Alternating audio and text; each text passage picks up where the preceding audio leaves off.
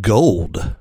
No matter how expensive or cheap it is, there's always a lot of conversation about investing in gold through an IRA or 401k, but the IRS says you can't use your IRA to invest in collectibles, which does include metals and coins. Is it even possible or legal to buy gold in your IRA or 401k? I'm Brian Ellis. I'll tell you the straight answer right now in episode 147.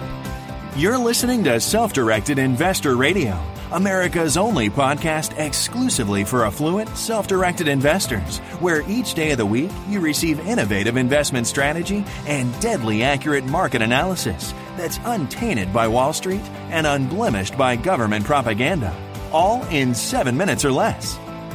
Coming to you now from iTunes, Stitcher, and SDIRadio.com, here's your host, Brian Ellis.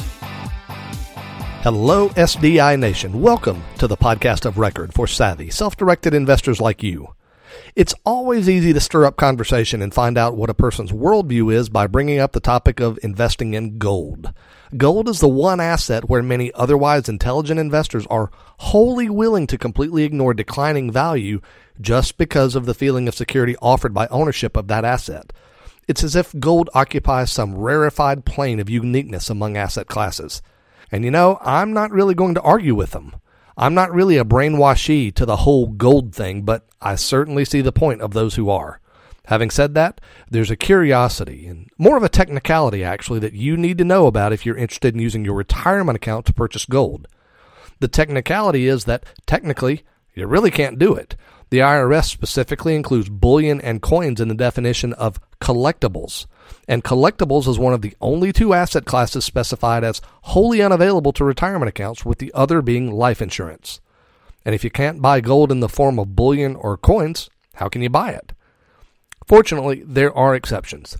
Those exceptions are very specific, but not unreasonably restrictive. Here's the gist of it. If you want to buy bullion, specifically gold, silver, platinum, or palladium, the purity of the bullion must be equal to or greater than the level required by public exchanges like COMEX or NYMEX, which measures about 99.9%. In other words, extremely pure bullion. If it meets that standard, then your retirement account is allowed to purchase it. And then there's the question of gold coins. The rules are rigid here as well. By and large, government-manufactured gold coins are acceptable. For example, the American Eagle, the Canadian Maple Leaf, and the Australian Nugget, but the purity standard still applies. For that reason, some popular government-issued gold coins, including the South African Krugerrand, which has a purity below 92%, doesn't meet the qualification. But that's not the end of the story. You've decided to purchase some bullion or coins, and so the next big question becomes, where are those assets physically housed? Do you get to take possession of those items, such as to store in a home safe or a safe deposit box? Well, my friends, this answer certainly won't make you happy if you're one of the many people who have an inherent distrust in either financial institutions or the government, which certainly includes me. The answer is that with one and only one exception, if you own coins or bullion, they must be physically in the custody of a trustee, which will likely be the custodian of your self-directed retirement account. I hate to burst your bubble on that one for those of you who like the idea of stashing a lot of gold at your home in the event of a systemic collapse, but there is, as I mentioned, one exception. The exception is that if your retirement account purchases a specific type of gold coin, American Eagles, then those coins can be held by you personally at your discretion. So bottom line, if you want to use your retirement funds to buy gold and you want to hold that gold in your home safe or otherwise, then you must purchase American Eagles. As an aside, have you ever looked at an American Eagle coin?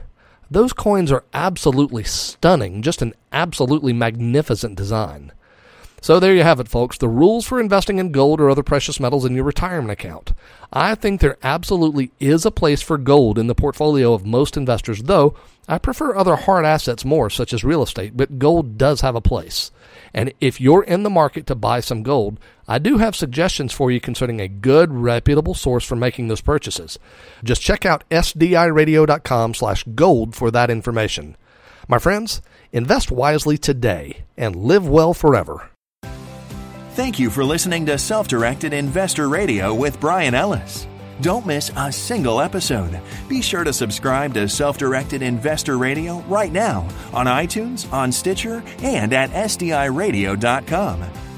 Your feedback is always welcomed via email at feedback@sdiradio.com. This show is for entertainment purposes only and is not intended as legal or professional advice for your situation. Content is the property of the Self-Directed Investor Society.